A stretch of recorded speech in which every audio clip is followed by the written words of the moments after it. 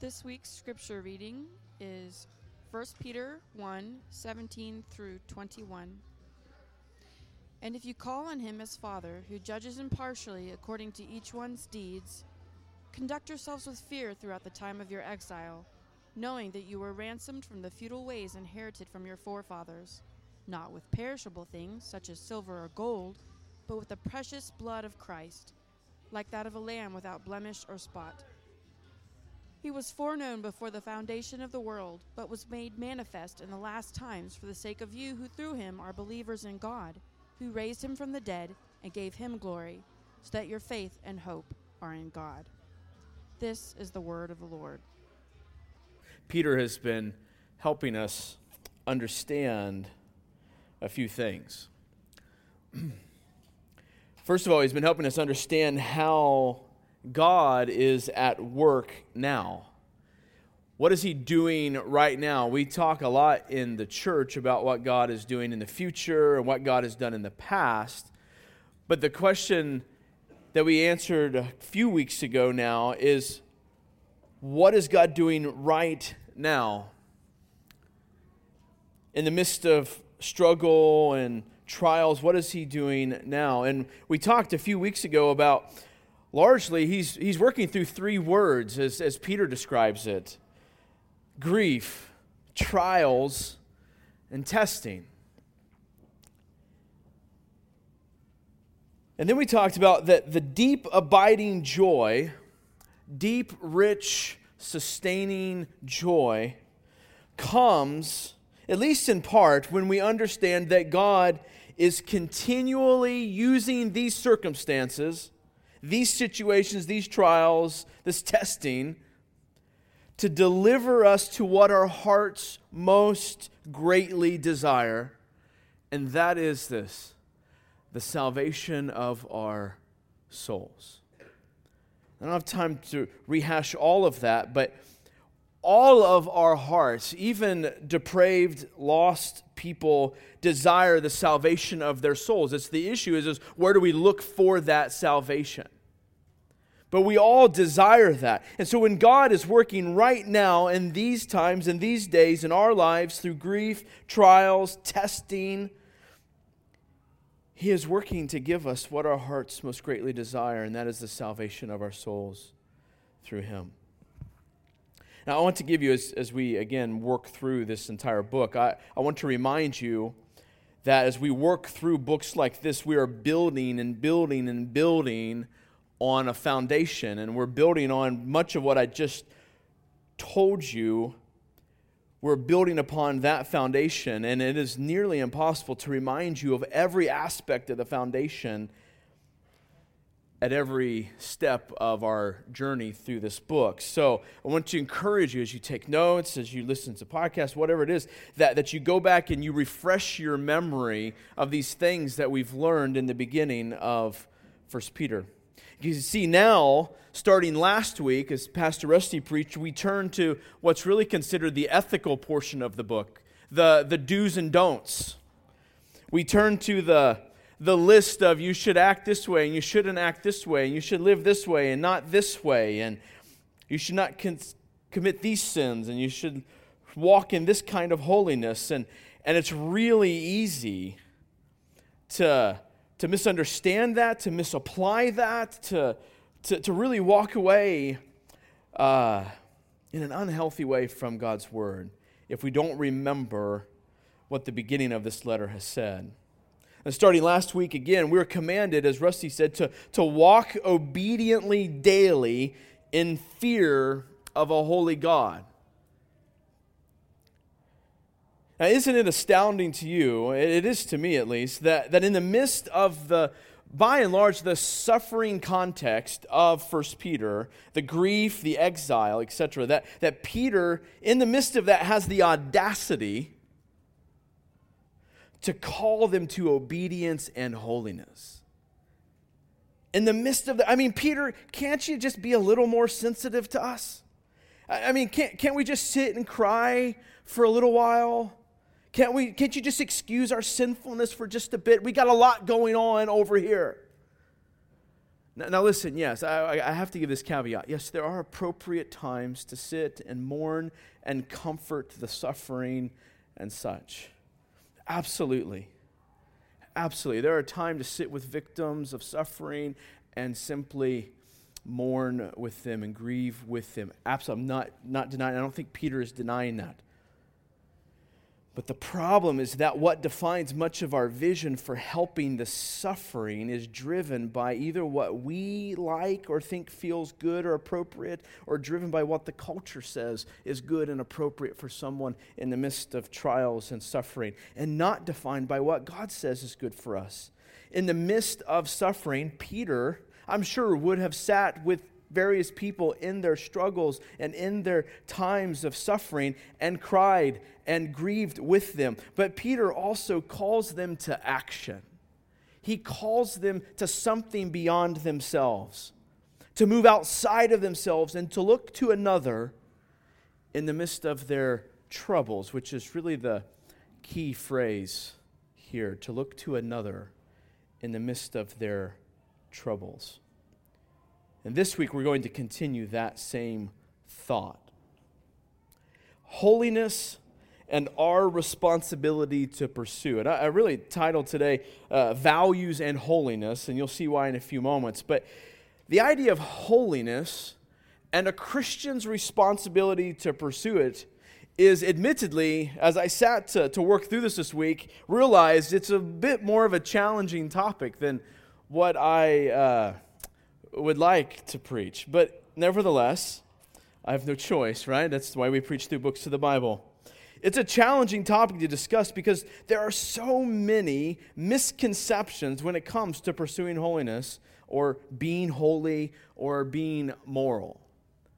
Many misconceptions. We don't have time to go through all of them, but I want to give you kind of two very quick as an introduction to this passage that we're in this morning, a couple misconceptions that you are likely coming into this conversation with. The first is this. Many of us grew up in or are very familiar with a legalistic culture. I would argue that all of us are familiar with legalism. We have all lived by legalism, and we all tend to live by legalism. That is our default. That we could, by some means other than Jesus, be right with God. You didn't have to grow up in a fundamentalist church to be introduced or to be raised in legalism. Legalism is anything apart from God. The pursuit of being right with the Almighty apart from Jesus, and you don't need a church to teach you that concept. But in this culture, particularly, if you grew up in some measure of a legalistic church culture, in that culture, holiness was largely an outward thing. It was about looking good in front of others and kind of polishing the outside of the bowl, to use Jesus' terms.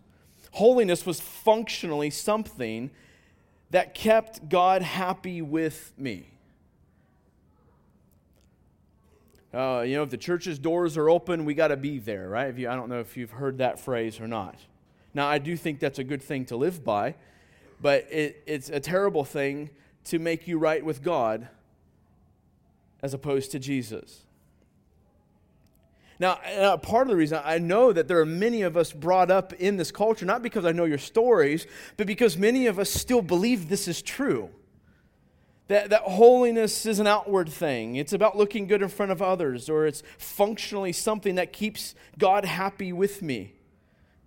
Many of us still live this way. It's why we can't openly talk about our sin. It's why we got to look good in front of other people. Or, let me say it a little bit different way, because some of you will be like, oh yeah, I talk about my sin. Or the sins you share are so common and are shallow, it doesn't really confess or reveal anything about you.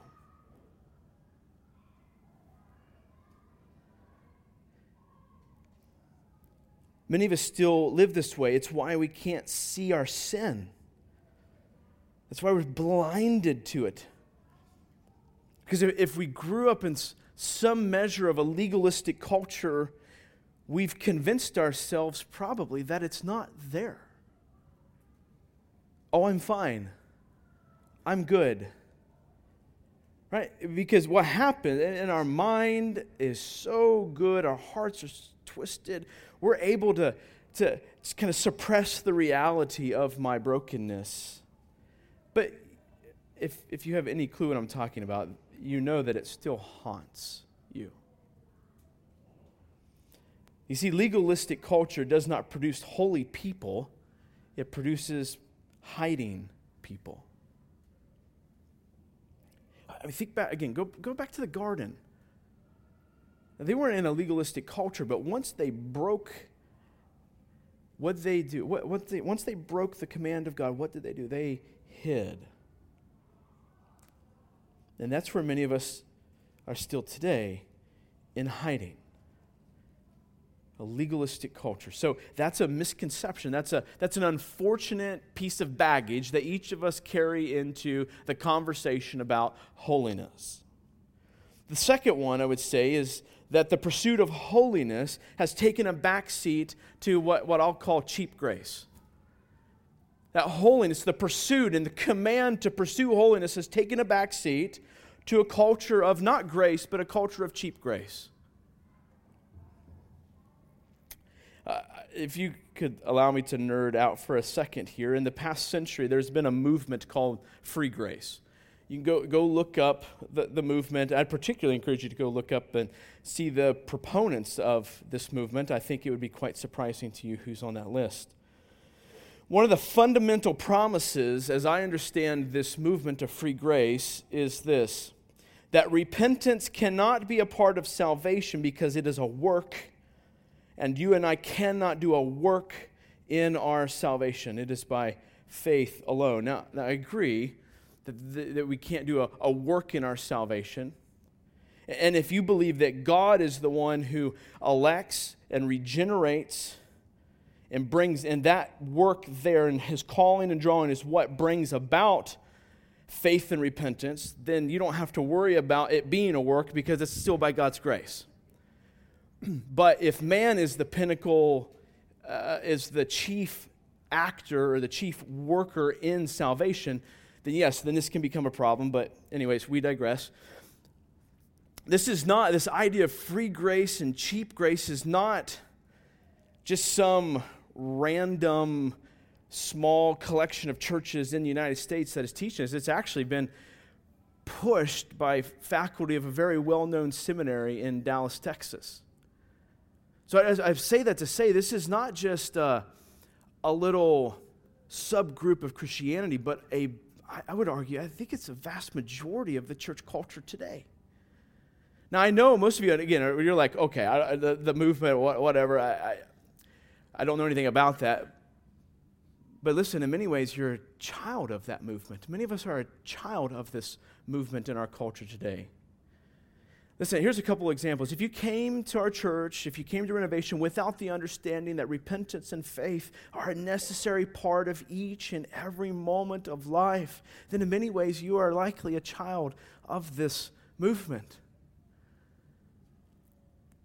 Or if we struggle to hear our sin held accountable and to work through the repentance of that, you're a child of this movement. Listen, in this movement is this idea that if you talk about holiness too much, you'll create a culture of works. You'll create a culture of a works-based salvation if you talk about holiness too much. Or if you don't see it and practice, again, repentance and faith as a part of your walk with the Lord, then you're a child of this movement, whether you realized it or not. Again, what's happened is this. In response, I think, to this legalistic culture, we've swung to the other direction, and it's a neglect of God's holiness. Oh, that's something Jesus did. I could never do it. I'm covered by grace. And so we don't demand holiness. Or as I've often heard sermons preached, we talk about the holiness that a lot of us don't struggle with. And so it's a functional tickling of our ears. You know, it's seen as too harsh. This demanding holiness is, in our culture, even in the broader church culture, is seen as too harsh. And some would even argue that if we talk too much about holiness and works, again, it will lead to a salvation by works. I would argue that it's not that we have an overemphasis of grace. Ultimately, it's that we don't have an understanding of grace at a very fundamental level. We think grace is God overlooking our sin, or maybe at best, God forgiving us of our sin. But grace is more than that. Grace is more than that. His grace is seen both in forgiving us of our sin, and the joy from that gracious forgiveness empowers us to holiness. It's both. Grace does both. Grace in God's forgiveness and our delight in that gracious forgiveness empowers us to holiness. They both go together. So, if this is the misconceptions at large, think about the broad evangelical culture in our country. Can you even tell that they are Christians anymore? I wonder why. Holiness is one of the words furthest from our vocabulary, even in lots of Bible-believing churches. So over the next few weeks, we're going to really dive into what Peter has to say about pursuing holiness. So the question is, right here, where does he begin? Now, I'm going to go back. Rusty jumped into verse 17 there. I'm going to go back and readdress some of 17, and that's going to lead us into the rest of this section on pursuing holiness. But where does Peter begin? I agree with Paul Tripp. Peter begins by giving us 3 values that we must keep straight if we are to walk in daily obedience. That's where we're going to spend our time today. 3 values from this passage that we must keep straight if we are to walk in daily obedience. You see, here's the key. Whatever you value, whatever you deem important at any given moment is what will drive you. Is what will, whether you are conscientious of it or not, whether you understand that that's what's going on or not, that's what's happening. Another way to say it, the ways that we've said it in the past, is whatever you're worshiping in the moment or whatever you deem most important in the moment. We're going to use the word value this morning. Maybe that will communicate differently or strike a different chord in our affections and in our minds. Whatever you value, whatever you deem important at any given moment is what will steer you. It's what guides your thoughts, your actions, your affections. Keeping our values straight, though, is hard. Keeping what's most important is hard. Especially if we're to do that all day long, every day, for all of eternity. But it's crucial.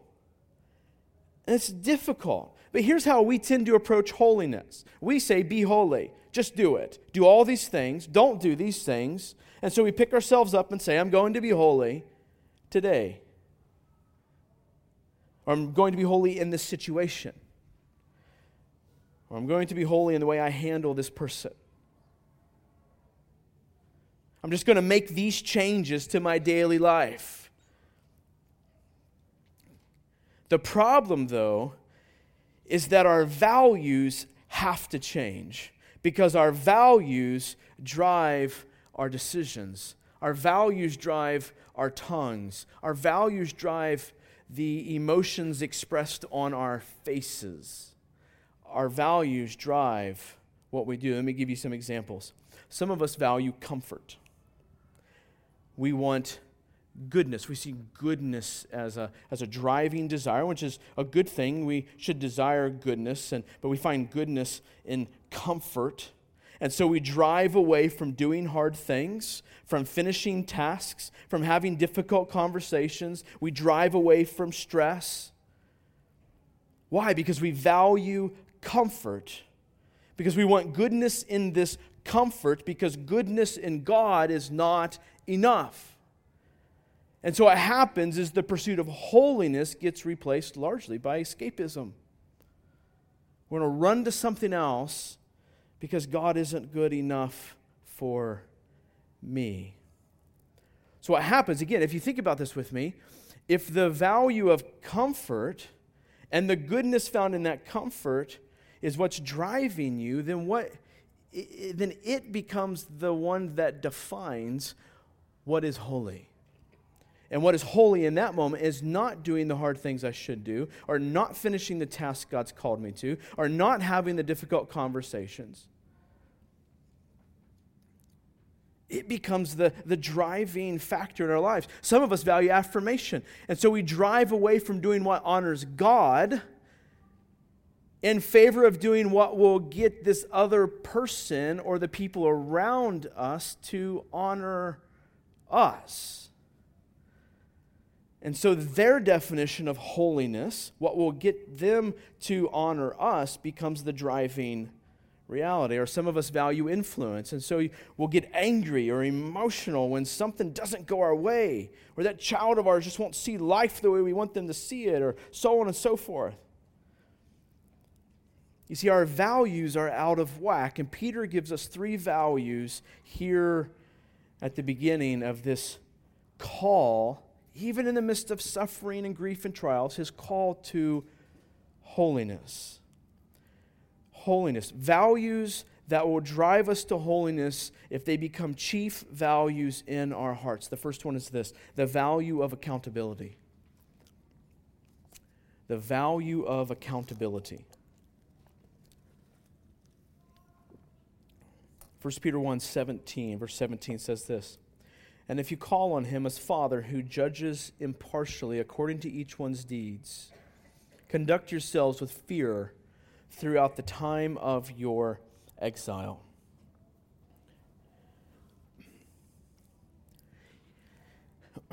We're going to spend probably the biggest chunk of our time this morning right here, but we'll move on to 18 through 21 in a minute. Here's why many of us don't pursue holiness with great determination. We have fallen for the lie that there is no, or there is little, accountability. Again, this cheap grace movement. We have fallen for the lie that there is little or no accountability. Now, listen, we see this in our culture at large, outside the church as well. Abortion. Abortion is largely a denial of accountability. I want to do what I want to do, and then I can just pay this dollar amount over here and not have to face the accountability of my decisions. But it's not just in the culture, right? This is all over the church. Back to this grace thing. Jesus is our righteousness. We all got that. There is forgiveness for our sins because of Jesus. Okay, I got that. And then we know that in the end, there will be no condemnation for those who are in Christ Jesus. Got that. Check. And so we live in a church culture where holiness is oftentimes rendered as nothing more than an afterthought. It's something we'll get to. It's something I'll spend time on if I get a chance to. See, the delusion of sin is this: that I can step over the boundary and there will be no accountability. I can step over the boundary and there will be no accountability. Think about Adam and Eve. Think about Cain as he took Abel's life. Think about it. You know, I can twist the detail of the story to get what I want out of the situation. Or, you know, I could be a jerk to that business on the phone because I deserve what they're not giving to me. Or, you know, I can waste my life on TV instead of reading the scriptures. Or I can live in hiding. No one needs to know my sins. The enemy says this, and I quote, "You can do what you want here. It won't make a difference." You know what? You can talk to that coworker of the opposite sex like you do your spouse. It won't make a difference. You can be mean to your spouse in this conversation. It won't make a difference. You can look at porn. It won't make a difference. You can live for indulging yourself right now, for just these few moments, for just this meal, for just this evening, for just this moment, because it won't make a difference. You can gossip with this other person for just a few moments. It won't make a difference. You can give false witness about this other person. It won't make a difference. And then on top of all of that, we think there is some sort of statute of limitations on our sins. That if enough time passes, that I won't be held accountable. If I can just keep it under cover for enough time, then I'm in the clear. Listen, God has no statute of limitations. That's worthy of praise. Peter is telling us that this is a mean lie that we live by. That there is no accountability. Let me ask you a question. In order to discipline your child, if you have kids, or if you're not, I'm sure you can imagine this. In order to discipline your child, what must you first do? At least in part. I'm sure there's other aspects to this, but in part, you are first judging their actions. Right now, we live in a judge-free zone, right? You know, for $15 a month, judge-free zone. God is judging our every deed. When we go to discipline our children, we must first make a declaration. Is this right or is this wrong? God's doing the same thing. God is judging. He says here, our every deed. Indeed, even the deeds of our hearts, if we understand Jesus' understanding of deeds and actions and where they come from. Right? He says in this passage, Father, who judges impartially according to each one's deeds. Listen, church, he's not talking about people outside the church. And he's not talking about a future thing only. He's talking about a current, ongoing, present reality.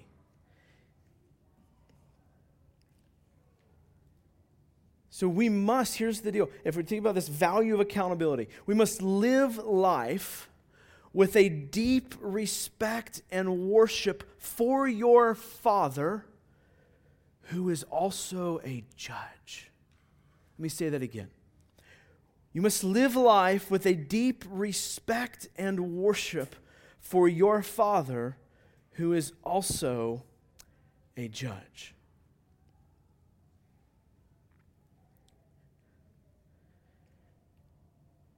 Never wanting to step beyond his boundaries, never wanting to displease him.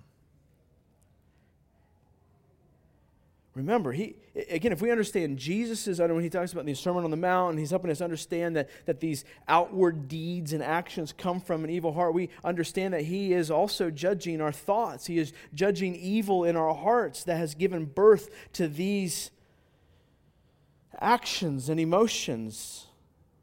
He is judging our manipulation. He is judging our pride and our greediness. He is judging our waste of time, and he is judging all the times we choose to spend in unwise fashion. One commentator said this: his abhorrence and subsequent judgment for the pagan will be no less for you because you are a Christian. His judgment is impartial. He doesn't just give us a pass on our unholiness because we bear the name Jesus.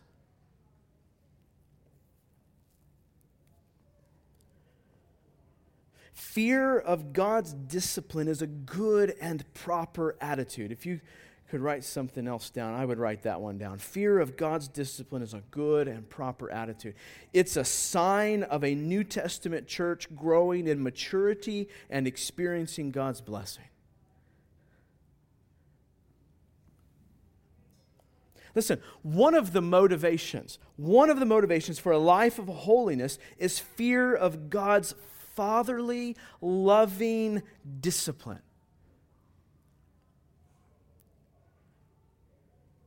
Fear is not inconsistent with loving God or knowing that He loves us. this reverential fear is not inconsistent.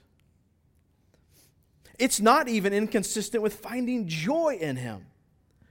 The fact that He would love us enough to judge something right and something wrong and discipline us accordingly so that we might forsake these empty, frail, tasteless things of this world to enjoy and delight in Him,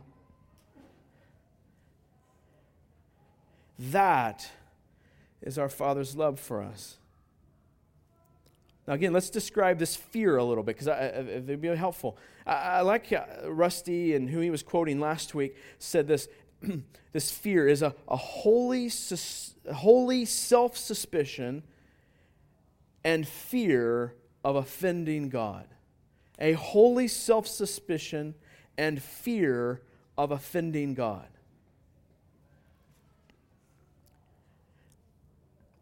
I want to talk about this self-suspicion thing a little bit more, as Rusty did last week. Here's what I see often in our midst. So I'm just going to talk very pastorally here and specifically here. Here's what I see often in our midst. This might surprise you. Those who think that they understand the depth of their unholiness. Those who think they understand the depth of their unholiness. Let me explain. In pride, we have our sinfulness under control. Or in pride, we understand just how sinful we are, and so we're not suspicious of ourselves. So kind of like we have it categorically figured out, and it's there, and I know when I'm being affected by my sin and when I'm not being affected by my sin, and I have this thing under control. So therefore, we don't question the way we spend our time, or we don't question our finance, or we don't question our interpretation of that event, or we don't question our interpretation of what that person said, or we don't question how we handled ourselves in a conversation, or we don't question why we were offended at something said from the pulpit, or we don't question these things as if we know when our sin is coming into play and when it is not. We know when it can be turned on and when it can be turned off, and we know the boundaries of it. That's not a holy self-suspicion.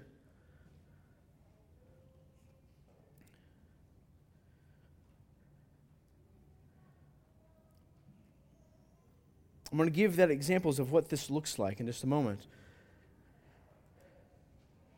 But what I also see often in our culture and in our church particularly is that those who want us to be softer on our sin. And we want others to be soft on this. Listen, until we are perfected and blameless and ready for Jesus, we should pursue holiness with determination. Listen, the solution is not being softer on our sin. The solution is joy in Jesus.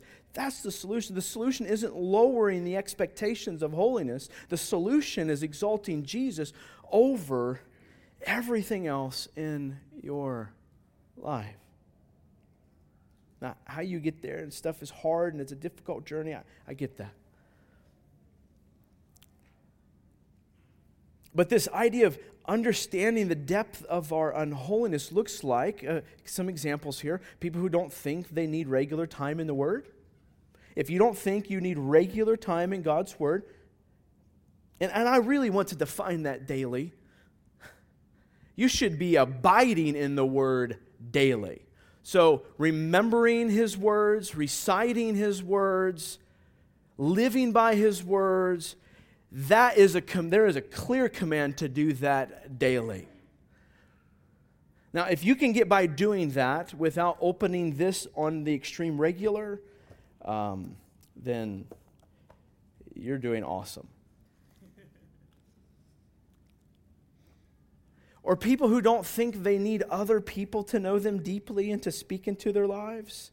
Or people whose first thoughts in every situation is, it must be the other person's fault.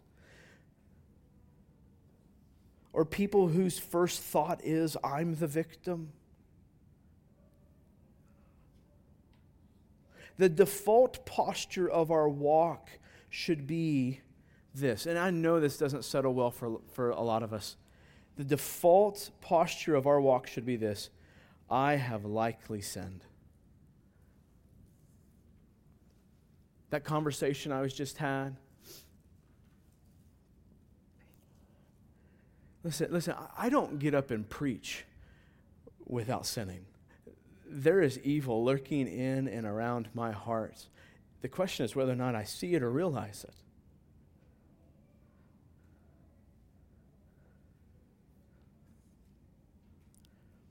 You know, I've asked this question before. Do you think God is disciplining you right now? Right, because that's where this judging of our deeds is in the context and the idea of that leading to his loving discipline of his children. I oftentimes ask this question: do you think God is disciplining you right now? I'm going to stop asking that question. The question is, how is God disciplining you right now? Because that's what a loving father does, and he does it all the time. It's not something for this season of life. The question is where is God disciplining us right now? Because he loves us. Because it's for our good and it's for his glory. So here's the deal. Here's where this kind of culminates. If you have the value that there will be accountability for your sin, and if you understand the gospel of Jesus Christ, and we're going to get to that in a few minutes, then you will regularly, consistently, and habitually call to God for help. It will drive you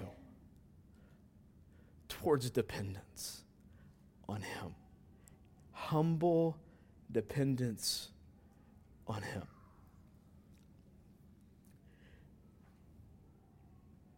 For practical sake, how do we live this out on the horizontal, right? We talk about this often. The vertical relationship with God always gets lived out on the horizontal.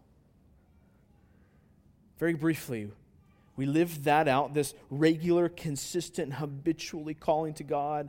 We live that out on the horizontal by doing things like reading the Scriptures so that we might know the Holy One, for whom we are to be holy like. That we would let the Scriptures sift our lives. Living in accountability to others. Even letting God's judgment be displayed to us by others. I mean, Paul talks about we don't judge those outside. What's the implication? We do that inside. Now, this is different. That's different. I'm going to give this caveat, but it's different than being judgmental, like in a condemning, in a judgy way. That's not what. But loving work with each other in our holiness. This is something that we, if we understand the depth of our sinfulness, will welcome from other people. Now, listen, I say that with great caution because there are some of us who don't want to pay any attention to the sin in our own lives, and we do that by distracting ourselves with the sin in other people's lives. There's a passage for that one too. It's called, get the log out of your own eye so that you can get the speck from your brother or sister's eye. So here's the question. Do we live with a fearsome, awesome God? Not fear of ultimate wrath, but knowing that this world is not, even as Christians, and we're in Jesus, and we're covered by his blood, and we've been saved by grace through faith, and all of that. But we understand that that is not a license to live how we want to, and it's not a license to just haphazardly pursue holiness, but it's an enabling. The fruit that comes from that is wanting to pursue holiness with determination. So the value that there is accountability, does that shape your life? If we're going to live holy lives, then we must value accountability. 2, we must value redemption. The value of redemption, verse 18 through 19. It says this, knowing. Go back and read verse 17. 18 is going to be up on the screen, but if you call on him as Father who judges impartially according to each one's deeds, conduct yourselves with fear throughout the time of your exile, knowing. So in this context, actively remembering. He says, knowing that you were ransomed from the futile ways inherited from your forefathers, not with perishable things such as silver or gold, as if, but with the precious blood of Christ, like that of a lamb without blemish or spot. So here's the question, to begin with, futile ways inherited from your forefathers, what is that? The greatest dilemma in all of life is our sin and the separation from God that it brings. And so the futile ways is living a life apart from God for anything other than God.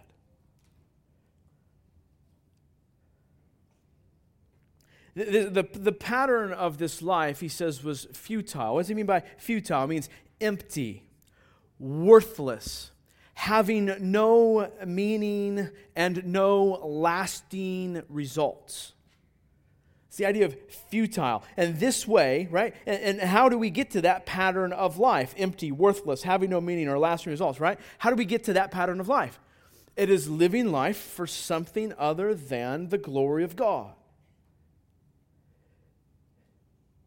And this was a pattern of life, he says, that was handed down to us, that we inherited from our forefathers. He is saying that this way of living has moved from generation to generation to generation to generation.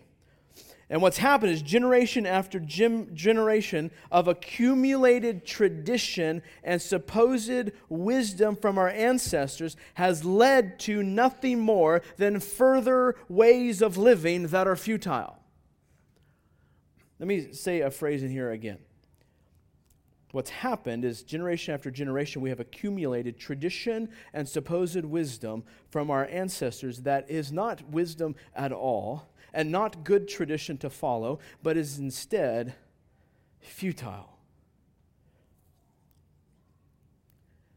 And we defined this empty, worthless, living life apart from God for the glory of something other than God.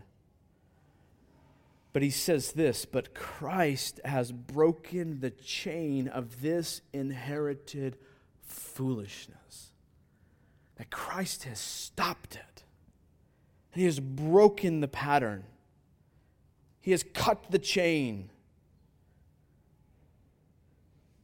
It's interesting is that the words that Peter uses here is not the idea of simply away from, that we've been pulled away from this, but that we've been moved out of this. Like we were ransomed from, again, not away from, but actually out of. Meaning that we were a part of it. We were perpetrators of the same foolish inheritance. Ready, willing, able, capable of handing it on to our children and to the people around us so that they might do the same thing. But he says that we were ransomed out of this. Pulled away from it.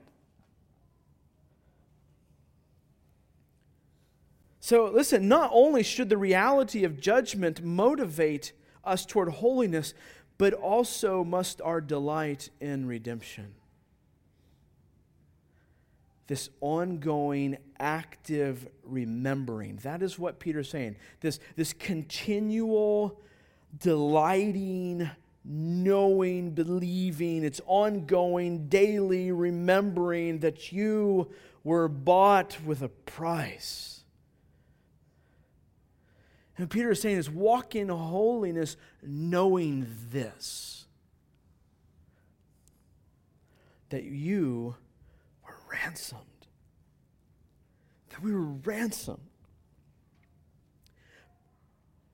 One commentator said a better translation of this would be this: conduct your lives with fear of God's discipline because you know that God redeemed you out of a sinful manner of life at great cost with the precious blood of Jesus.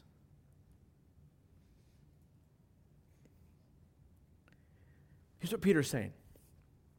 The value of redemption, valuing that in your heart and your mind will drive your holiness.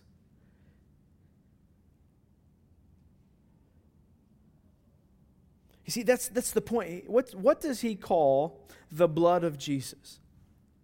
What does he call it? Precious. What? Something that's valuable. Something that's important. Something that you can delight in God for. Listen, the most important thing in all of life is this. Our greatest need in all of life is this: a relationship with God. And there is nothing in life that comes close to a relationship with God. The value of the cross in our heart's eyes shows us what is valuable. I like what Tripp said. He said, when we think about the cross, it immediately declares to us what is important. All of human history was marching toward the cross, and all of history since has been shaped by the cross. The cross shows us what is important to God. Think about that. It was so valuable to Him, this work of redemption and the plan of salvation and the glorying of His people, reflecting His glory and living in His kingdom and all that includes, was so valuable to God that He gave up His Son. That He was willing to pay the price to ransom us from our sin. You see, the cross teaches us what is important. Why? Because it required the death of God Himself. It teaches us that life in relationship with God is the most important thing. And that life in relationship with God includes the things that are also important to God subsequently. Things like loving neighbor and learning the Word and praying, living in community, pursuing holiness, asking others to speak the gospel to you, so and so and so forth. But life in relationship with God is the most important thing for us. The greatest gift in all of life is the grace of the gift of Christ on the cross. As He came to the cross as the perfect sacrificial lamb, and He lived completely without blemish leading up to it. And here's what Peter is saying. What's more important? What's more precious? Silver and gold? Part of his point here is, he uses the word ransom, right? To pay a price, to buy out of. So if you carry that thought, again, and I think this is appropriate interpretation, you get to then silver and gold. And what is Peter wanting us to think when he says silver and gold? Is he wanting us to think of how beautiful like silver and gold is? He's wanting us to think about the purchasing power of silver and gold. how valuable it is, and what it can buy, and what it can get us, and what it can purchase, what it can lay before our feet, and what it can secure for us, and the houses it can buy, and the friends it can buy, and the comfort it can buy, and the influence it can buy. And He wants us to think about those kinds of things. And He's asking the question, what's more important? Silver and gold and what it can purchase? Or the precious blood of Jesus and what it can purchase? He wants us to compare the two. And Peter's ultimate point is this: all the riches in the world could never purchase your redemption. The price was paid by the most precious commodity to ever exist: the blood of His precious Son.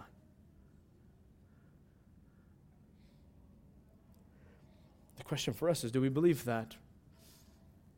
Is that of value to us? Is it a chief value to us? I'm not asking, is it an intellectual, do you assent to it intellectually? Meaning, do you, oh yeah, I agree with that idea. That's a good thing. What I'm saying is, do you believe it in such a way that it changes you? Do you live like that? Do you live with a deep sense of gratitude, joy, celebration, and discipline that you have been covered by the blood? Covered by the blood.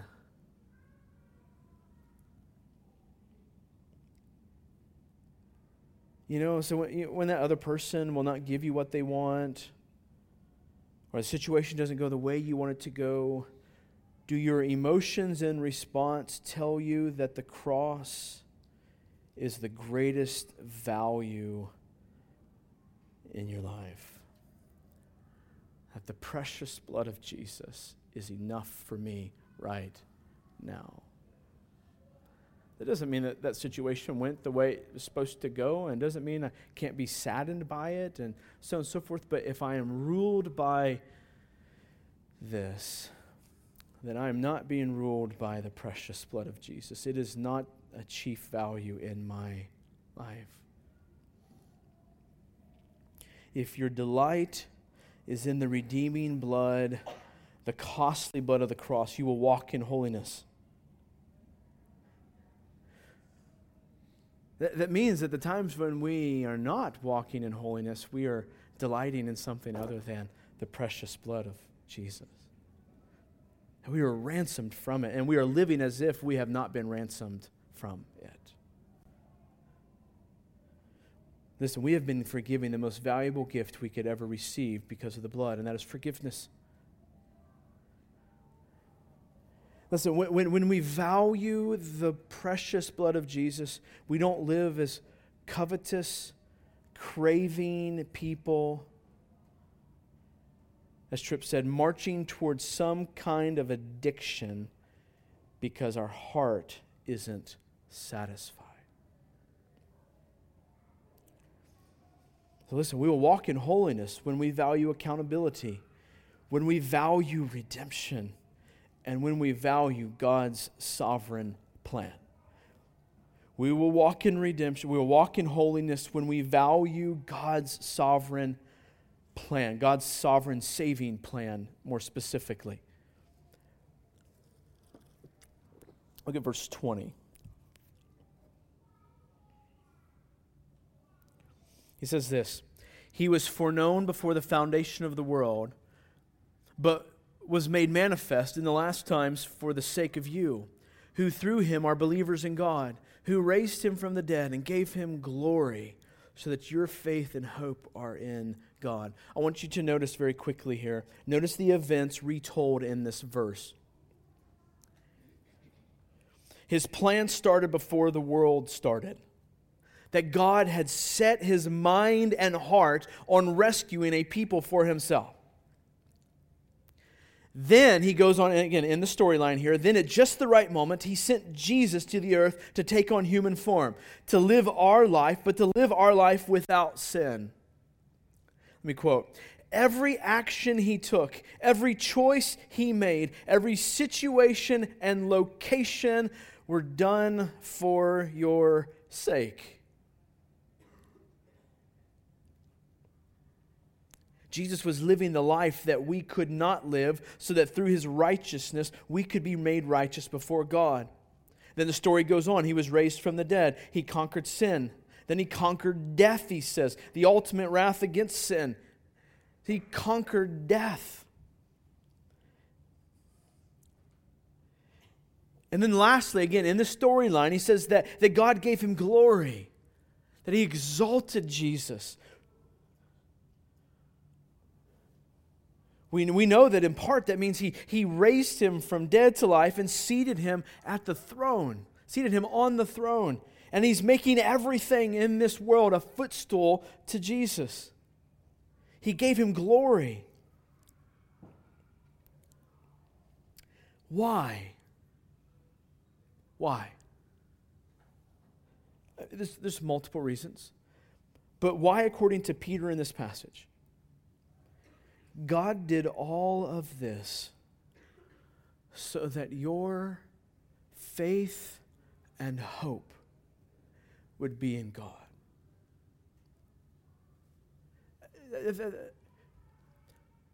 Here's what I want you to connect, because I think this is what Peter is wanting them to connect. We've been talking about value, right? The value of the blood. We're talking about things that we should value.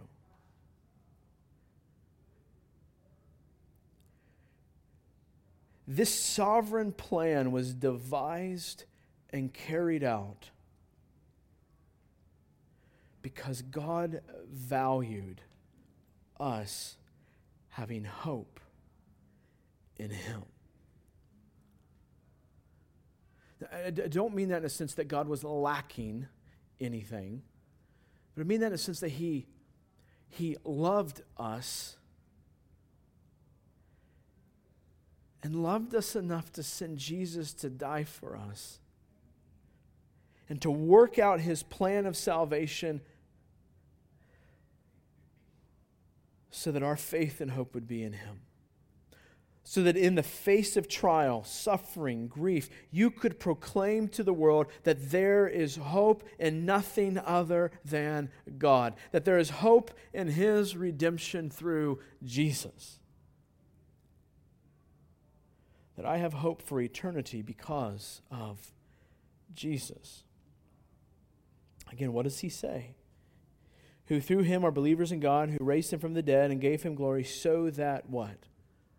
He did these things so that my faith in your faith, my hope in your hope, would be in God. So the logical question here is, where are you looking for hope? Again, wherever you're looking for hope will determine the holiness for which you strive. Is your hope in getting your child to live a certain way?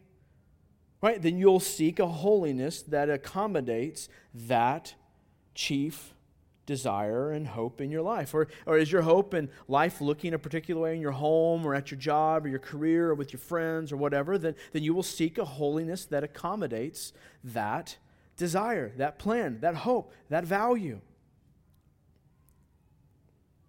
Again, the place you look for hope is the place you look to define glory. And if you look in the wrong places, you will walk away with an incomplete or faulty understanding of holiness.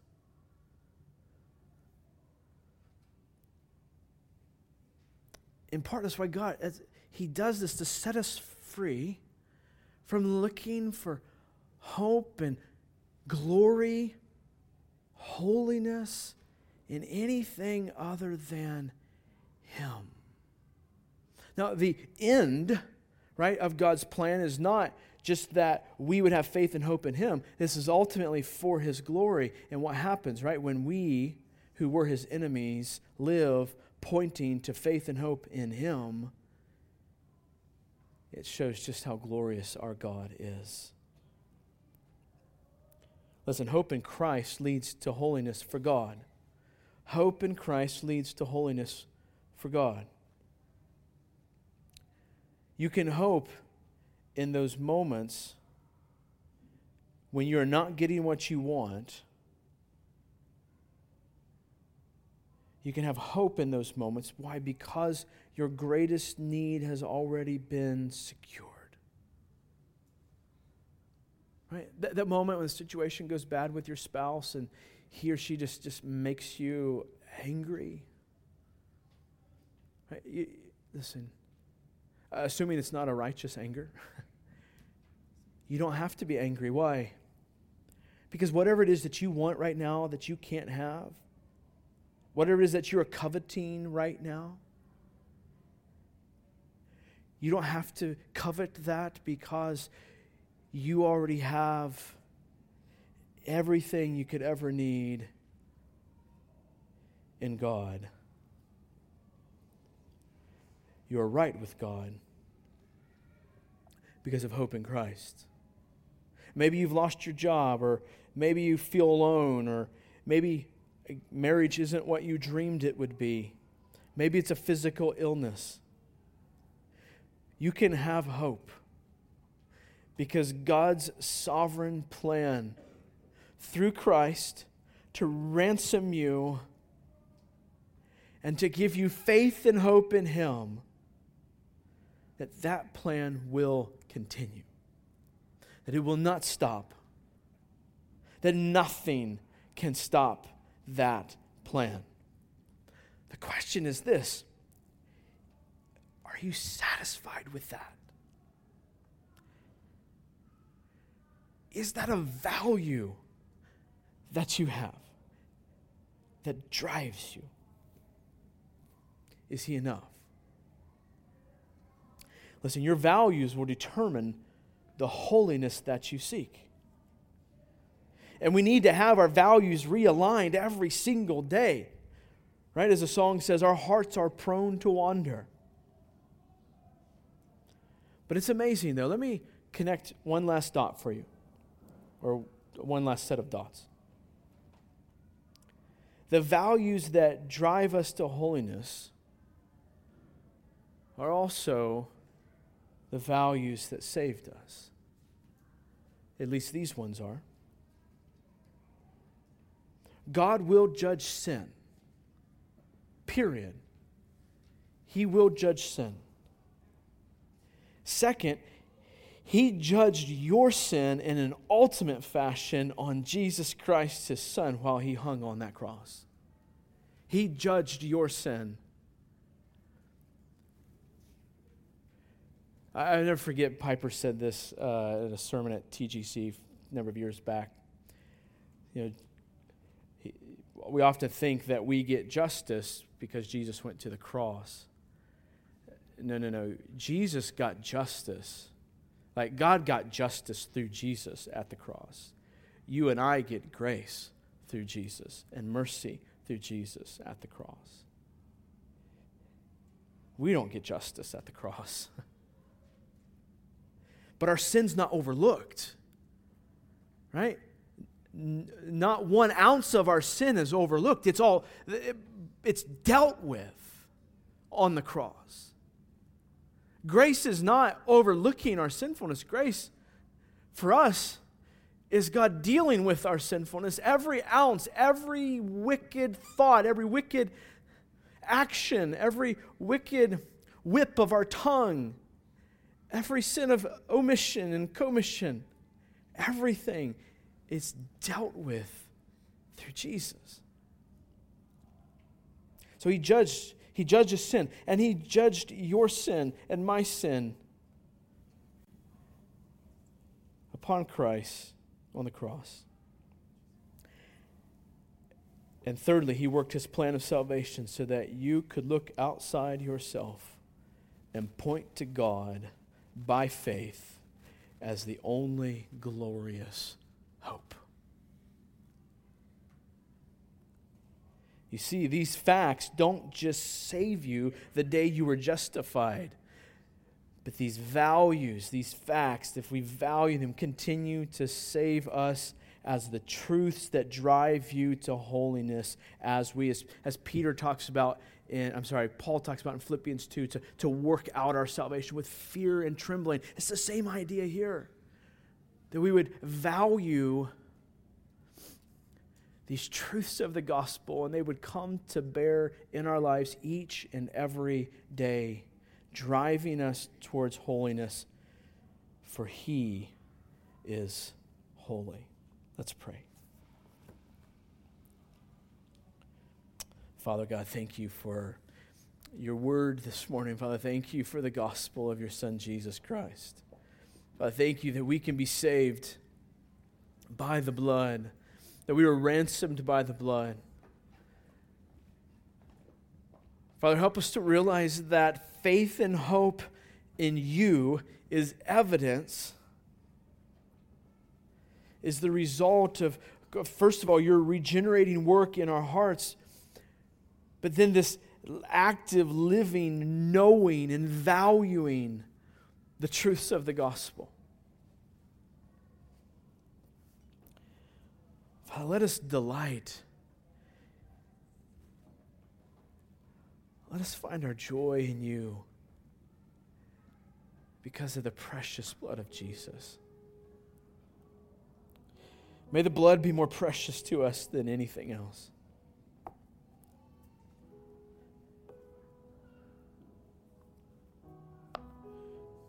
Father, you loved us and sent Jesus to die for us. May we value that. And let that value drive our pursuit of holiness. That we would not want to do anything that would defame your name, or we would not want to step over the line, even the smallest of situations.